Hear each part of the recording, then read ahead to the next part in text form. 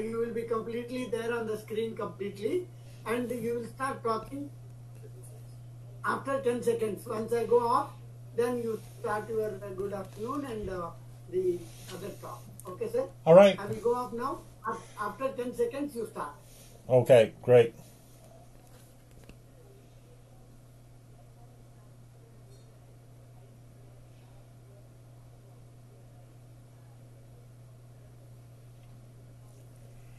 Good afternoon, everyone. Thanks for coming to my talk. I really appreciate having you here. Happy New Year to you all. My name is Stephen Downs, and I'm going to be talking today on supporting open educational resources. And I'd like to thank LIS Academy of Bangalore for making this video recording and presentation to you possible. It really is a pleasure to be here with you. In my presentation, I'm going to be basically doing two major things. I'm going to talk for a little bit about the history of open educational resources in order to set the context for us a bit and in order to think about just what it is that we're supporting. Then in the second and longer part of the talk, I'm going to look at some key aspects of supporting open educational resources. I'm going to be thinking about them from the perspective of how other industries or other sectors address similar challenges, and then talk about what we can do in the field of learning, and especially from the perspective of providing library and information services, what we can do to support open educational resources. So let's begin with the history of open educational resources, or I'll just say OER. And of course, we began sharing, and by we, I generally mean people here in Canada and in North America, but of course I also mean people around the world, because sharing is not limited to our society by any means. But we began sharing educational resources long before the internet ever came along. We would share paper-based lesson plans. I remember myself bringing in newspaper photocopies and sharing it with the class so that we could use the newspaper to analyze or to study material. We'd hand out worksheets, templates, maps, and of course, every school had a library with books, maybe magazines, later on videos and music, and these were key. The advantage of these methods is they were low tech. Everybody could use them. They were portable. You could take them home. But of course, they were expensive. They weighed a lot, took up a lot of storage space, and of course could be out of date fairly quickly. When the internet began, in the 60s and 70s, it was an open sharing medium right from the start. In fact, we don't really talk about open resources until the internet becomes commercialized in the 1990s. But before that happened, we had bulletin board systems. I used to run a bulletin board system myself. It was an open place. Anybody could phone in. I'd share files, software, whatever with them. On the internet, there was a thing called Usenet, which was like an electronic bulletin board that people would post messages on, advice, suggestions. For software, we had shareware, and the idea of shareware was that we would just give our software away. For search, we'd have Archie and Yahoo and Google, which came along in 1997. And then for document storage, originally we had Gopher, and then of course Tim Berners-Lee introduced the World Wide Web beginning in 1991. And file sharing became a big thing. There was Napster, there was BitTorrent services starting in 2002, and the race to share was on. In the area of learning resources, again, a lot of people credit MIT's OpenCourseware as starting open educational resources. But in fact, we were sharing resources long before then. The well-known Project Gutenberg, which makes open access versions of thousands of key texts and books from throughout history, began in 1971 and is refreshed again with a new internet face in 2000. Archive preprints of academic papers began in 1991. I still remember things like GeoCities, which was a place where anybody could create a website and share that, which started in 1995. And also one of my favorite resources, the Stanford Encyclopedia of Philosophy, which also began in 1995. I was listed in it for a very short time for the guide that I created in that same year called Stephen's Guide to the Logical Fallacies. That was a way to share a resource that I used in one of my classes with everybody online. Merlot, an online learning resource library, was created in 1997. Slashdot, News for Nerds, also started in 1997. And these spawned a whole range of similar sorts of services. Technology for sharing evolved, and by 1998 we had something called Rich Site Summary, which was used for content syndication. And then David Wiley in 1998 coined the term open content. We continued with the development of Nupedia, which was followed by Wikipedia, which I'm sure you're all familiar with, which began in 2001. Nupedia was founded in 1999. LiveJournal and Blogger, again, places where individuals could share their resources online, began in 1999. Looking at academic or scholarly sharing, we had the Open Archives Initiative for academic papers and other kinds of archives, which launched in 2000. And you may know it from the perspective of things like the Protocol for Metadata Harvesting or the Dublin Core Metadata Standards, all of which were related to OAI.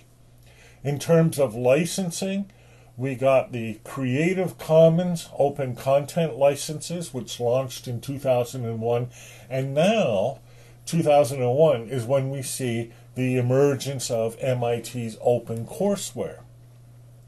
The United Nations made the formal definition and declaration about open educational resources, and you see the logo on the slide there. That was in 2002. Services continued to spring up. One of worthy of mention is Stack Overflow, which is a community question and answer site where people share their knowledge with other programmers. I use Stack Overflow a lot. That's why I mentioned it. The Massive Open Online Course, which was intended for content sharing, resource sharing, and the creation of an open learning community. That was founded by myself and George Siemens originally in 2008. And then, of course, by 2011, 2012, we saw companies like Coursera and Udacity launch.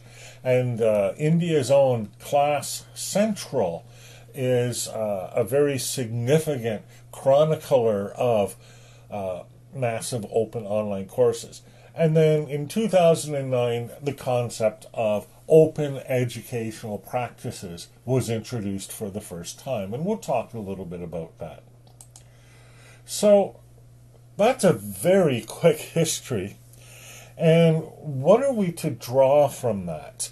Well, what I draw from it is a list of what we would call perhaps the major elements of open educational resources.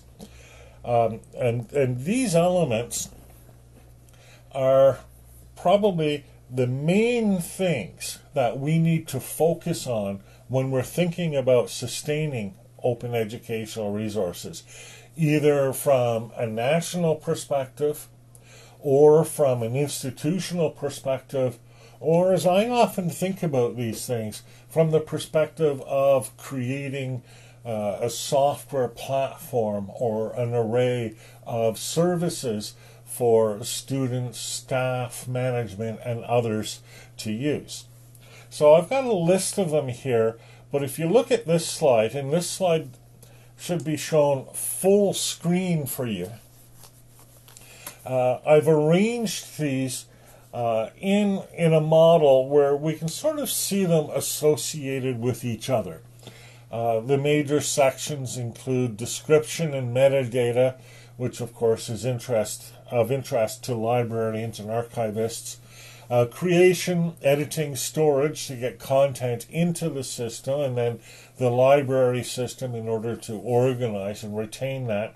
And then search and retrieval services are also important. Licensing and permission, of course, informs any open educational resource enterprise, as well as management, infrastructure, and sustainability. But that's just on the production end. As we move to the part of the diagram where we're using and accessing and helping people learn with these resources, we're beginning to look at services, more advanced services such as curation, review, and moderation, as well as a network of communities or networks of people who use these resources and often contribute to these resources. There's also a need for what I've called here access to other services, because an open educational resource environment doesn't just stand alone. It very often works along with a learning management system or perhaps some sort of distributed content analyzing platform or some other services. So we need to make OER available from these services. For all of this, we need to provide support and training, and then apply this to practices and pedagogies. And surrounding this diagram, we can see all of the different people who are involved, all of the different types of people, everything from government and industry and to universities, through to programmers, designers, and experts, yourselves as librarians and archivists, community development people, social services, companies, trades, and we don't want to leave out instructors and tutors or practitioners, as well as learners who may be adults, children, for that matter, anybody in the community. So, what I'm going to do now for the second part of this talk is to look in a little more detail at some of these areas. I won't be able to cover all of them because that would mean I can't give enough time to any individual ones. But I'm going to look at a number of the key areas and talk about them a bit, just in terms of supporting OER from that perspective. So, just take a breath. We've been going pretty fast. These slides will all be available for you later. So you'll be able to look at this diagram this big, and also in these slides you will be able to find links and references to all of the things that I'm talking about as we go through them. So here's the plan. This is what the second part of the presentation will look at. At the top of each page, we're going to look at a barrier to the access and use of open educational resources. Now, this is not just me making these barriers up. These barriers actually exist, and they're documented in the literature, and my references point back to where they're documented in the literature. Then, in this lower left-hand corner of the slides, I'm going to use examples from other fields and other content types.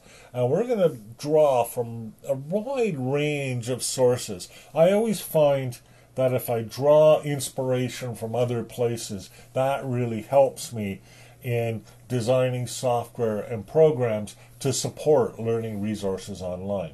And that's what I'll be talking about on the right-hand side of each of these slides.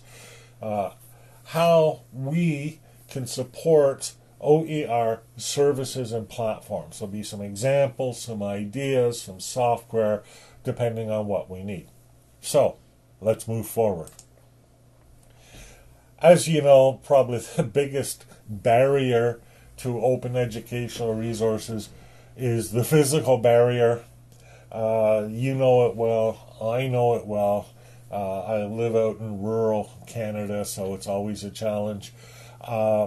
Computer equipment and electricity is, of course, a prime need, as well as things like file storage and bandwidth in order to access it. Now, I've got reasonable computer here and a reasonable bandwidth, but of course this is something that we always have to attend to, and I find when I try to design learning resources, I try to assume that people won't have the bandwidth and provide multiple forms of all of the resources that I use. So how do we address these? Well, often these are beyond us, frankly, because it takes an entire society to provide electricity, computer equipment, file storage, bandwidth. In Canada, we do have the National Broadband Initiative, which is ongoing. India as well, not surprisingly, has its own initiatives, such as BharatNet and other programs. With respect to energy, we're all working toward an alternative energy future, especially focusing on solar, wind, and nuclear. And in Canada, we have the availability of hydroelectric power as well. Platforms vary from something as simple as Raspberry Pi to something as complex as Framework, a laptop that you can repair. That's, to my mind, the best kind of laptop. And for bandwidth and media, we use everything from a USB to a local area network. So in terms of supporting an OER infrastructure, what I've seen are a few types of initiatives that seem to have the most effect. Certainly providing support for mobile learning, especially since so many people are studying well away from home. They may be on a train, they may be on a bus, or they may be in an area where they don't have an actual wire internet access point, so they need to use the mobile. I also find that in Canada we had a network of community access centers.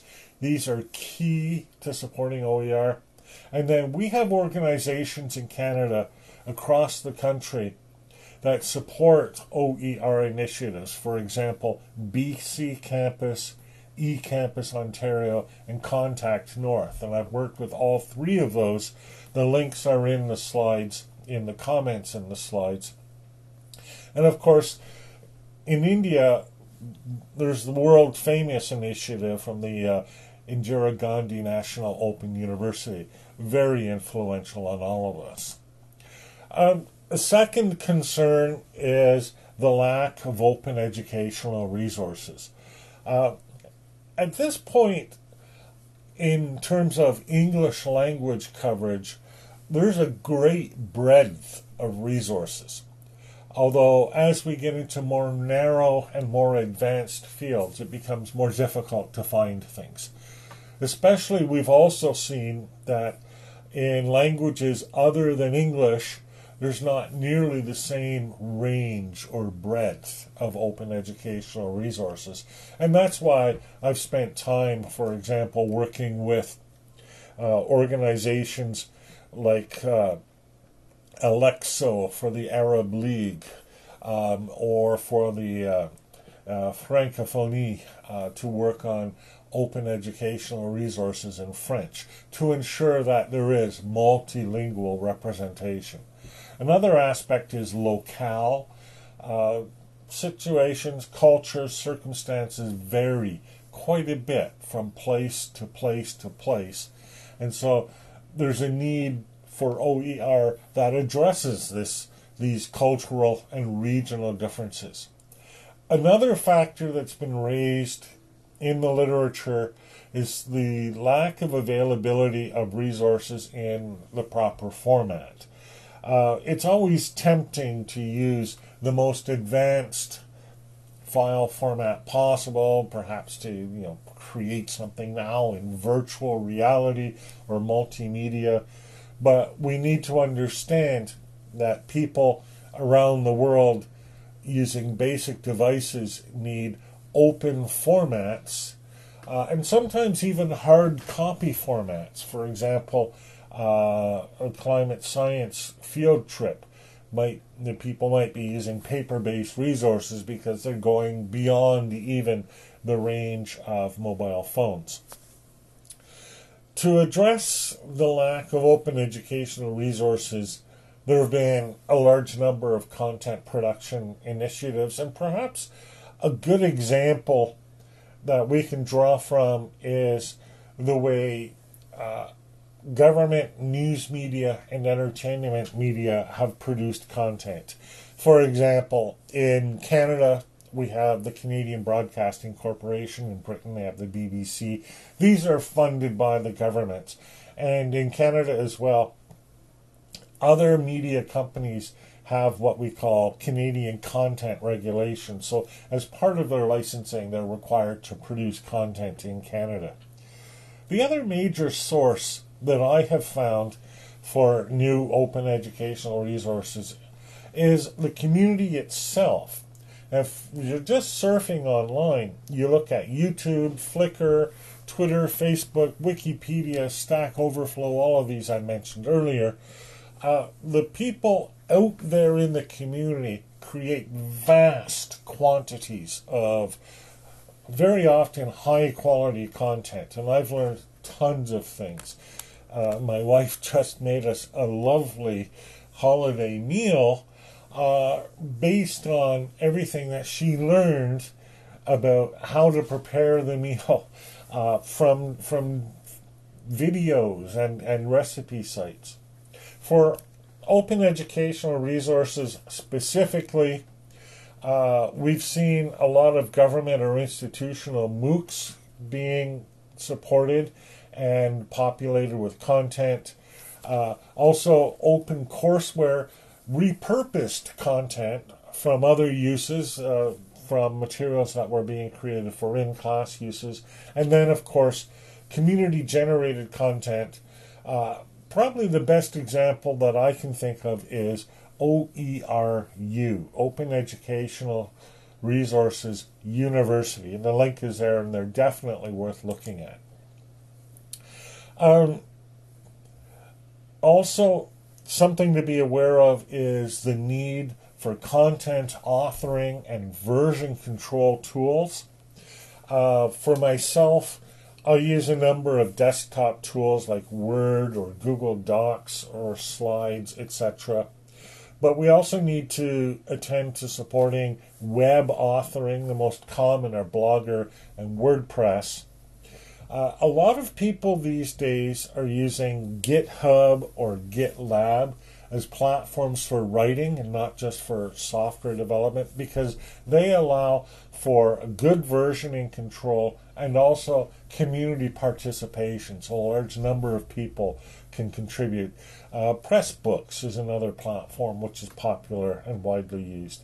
And then for the creation of audio and video content, Audacity, Open Broadcasting System, OpenShot, and I even use my phone, which you can see here, to record content. And what I like about my phone is that it produces a text-based transcript as I'm talking. And that's really important because we want to have content in multiple media, not just audio, not just video, but audio, video, text. I try to make sure there are versions of all of the resources that I create. Another weakness noted in the literature is awareness. And there's a recognized need for material that is free and available. And it's free and available, so you'd think people would want it, but they don't know about it. So it needs to be marketed and it needs to be collated in a database properly, because there are well-intentioned professors who have no idea that this stuff exists. Probably the best example out there in the field that I know of is NASA, the National Aeronautics and Space Administration in the United States. And if you're not familiar with the stuff that they're doing online to support open content, have a look at their website. They have a wide range of support, not just for producing the content, but for creating awareness. As you see on the slide here, this is one of the posters that they produce for each one of the space missions that they do. This was STS-131. And they handle mailing lists, newsletters, there's social media, they have conferences, they even have programs where they bring people into NASA, or they have programs in different communities, like Kid Astronaut kind of programs, which are very popular and very good for marketing. For open educational resources, we can draw from that. There's, organizations like the Creative Commons Open Learning Platform. There's the Open Education Conference, which is very focused on awareness. The OER Commons and OER Hubs as well are good for promoting awareness. And if you're not familiar with them already, I would point you to the Commonwealth of Learning, who has been involved in this for many years. Another aspect of open educational resources that is of a concern to people is the perception of quality. Now, most people surveyed, most teachers and instructors surveyed, feel that OER is of sufficient quality, but they do have a lack of time to evaluate OER. And then, of course, there is the perception of the wider community, which isn't as strong as the people who are working directly with the content. Well, how do we assure perceptions of quality in other fields? Mostly, the examples that we can look to are things like the ISO standards and certification, product testing and reporting organizations, and then mechanisms for review and moderation. This is an area which is well known in other fields. Everything from cars to food quality, all of these things come with certifications, reviews, and testing. And a similar approach is recommended for open educational resources. And this is sort of being brought into place. But any institution that is supporting OER should be thinking about what is the best way we can certify it, what is the best way we can make sure it is reviewed and tested. There's a thing out there, and again the link's in the comments on this slide, called the TIPS framework. And these 4 elements can be monitored and assessed for an assurance of OER quality. So you attend to the teaching and learning processes used by the resource, the informational and material content, making sure that it's accurate, making sure that it's fair, making sure that it's reliable and non-discriminatory, looking at the presentation product, the format, is the presentation even readable? Is it accessible to people? And then finally, if you're using a larger system, looking at the technical and technology for the system, just simple questions of, is it available or does it go offline from time to time? Is it usable? Can people navigate their way through it? Things like that. And so looking for certifications, or at the very least standards for these things, is recommended to ensure that people perceive the quality of open educational resources. Libraries and librarians play a major role in the next item, curation. Curation is an integral part of the normal workflow of data and, of course, therefore applies to open educational resources.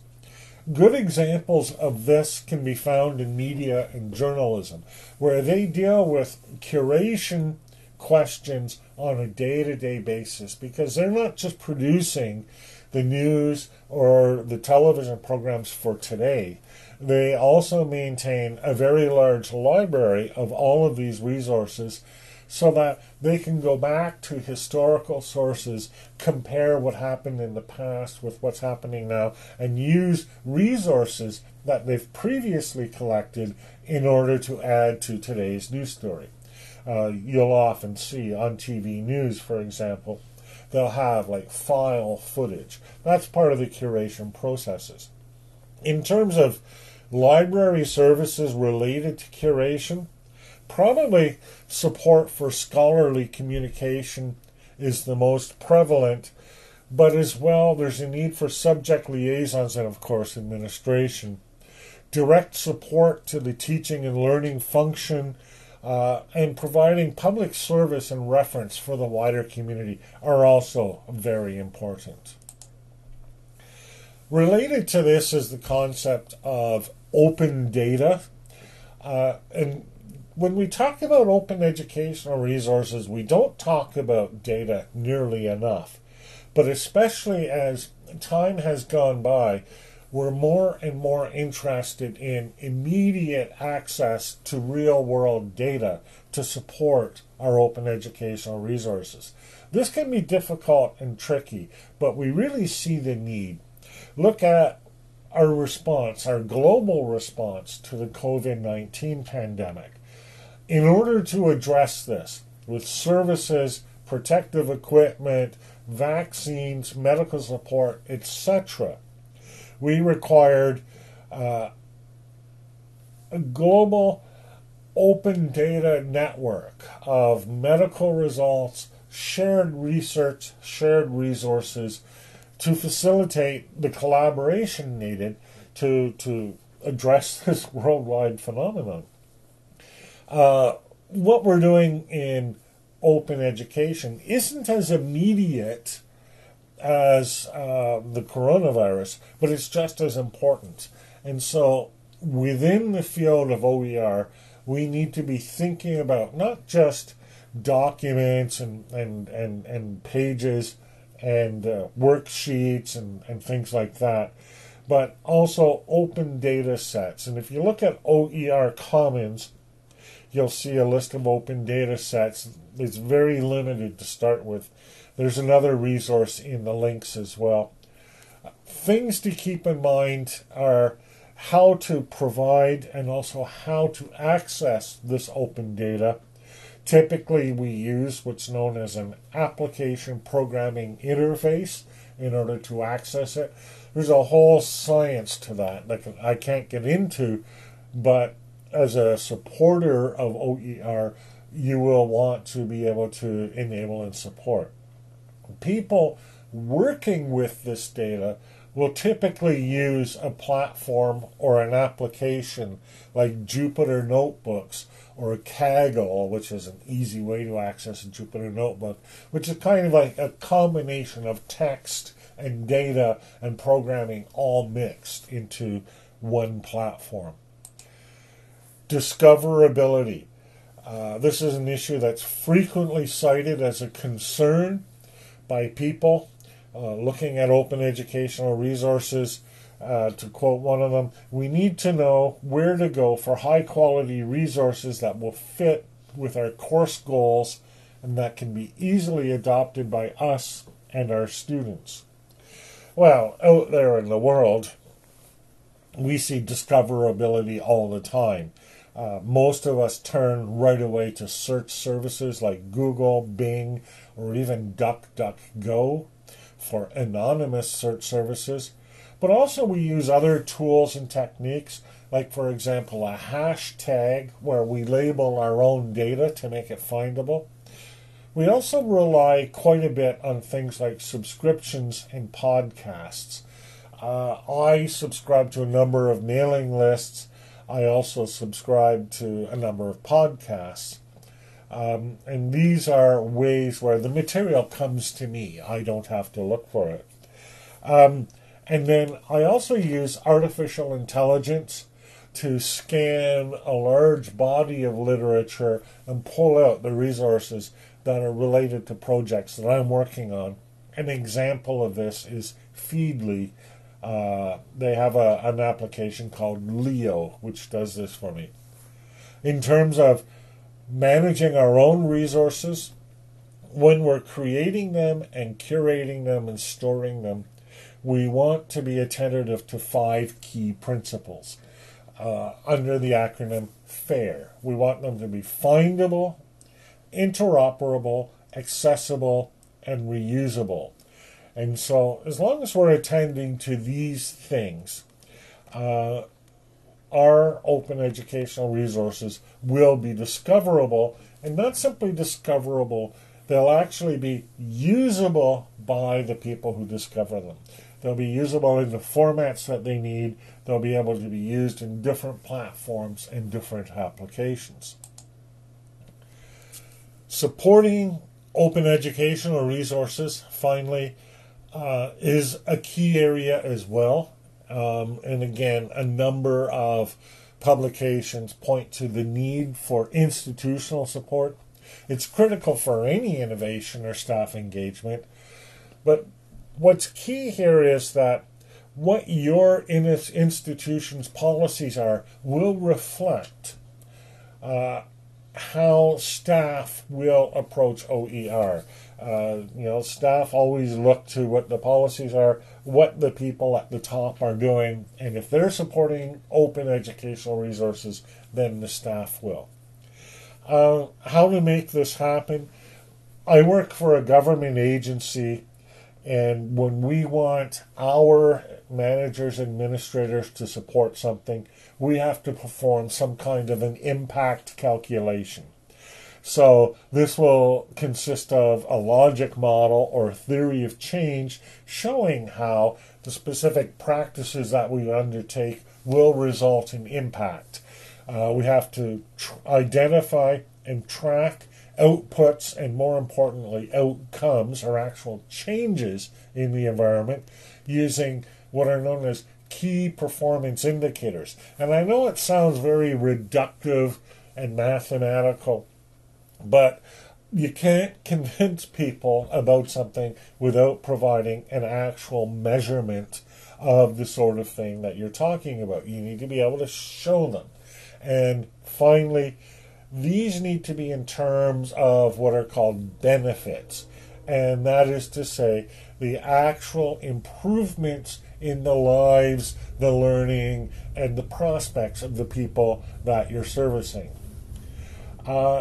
In the world of open educational resources, this means documenting the impact. There are a number of publications out there talking about the financial savings that can be realized, but also as well, and equally important, the outcomes and the student learning that is promoted. So, as well, in terms of supporting OER, showing the staff and students in the institution that it is valued through such mechanisms of promotion and tenure for people participating in OER initiatives is a significant way of increasing support and increasing participation. And of course, it probably shouldn't go without saying, training and development support are also needed. Maybe not necessarily in the form of actual courses. The organizations that I look at, sometimes they'll offer courses. They'll also offer training resources. They'll have seminars. They'll have peer support. There's a range of professional development support opportunities that they create in order to make it easier to access OER. Finally, looking at the funding models, there's a range of funding models. I studied these in 2005. They still continue to be within the realm of possibilities today.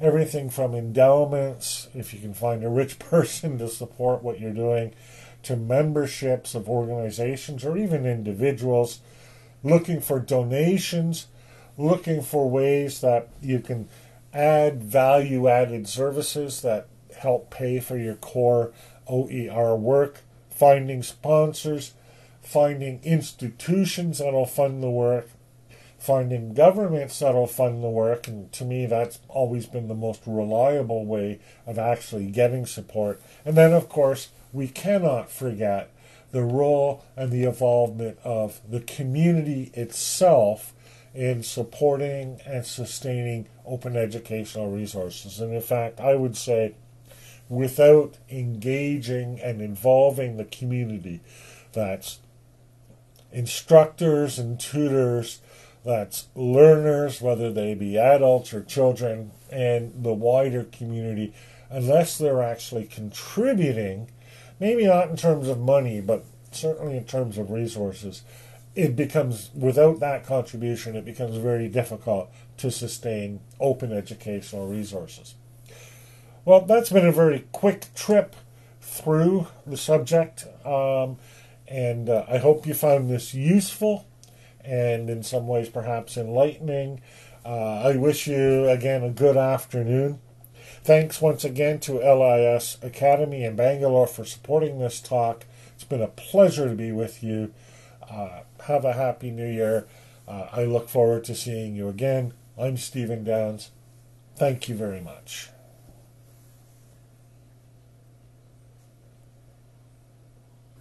Thank you very much, sir. It was quite an exhaustive information.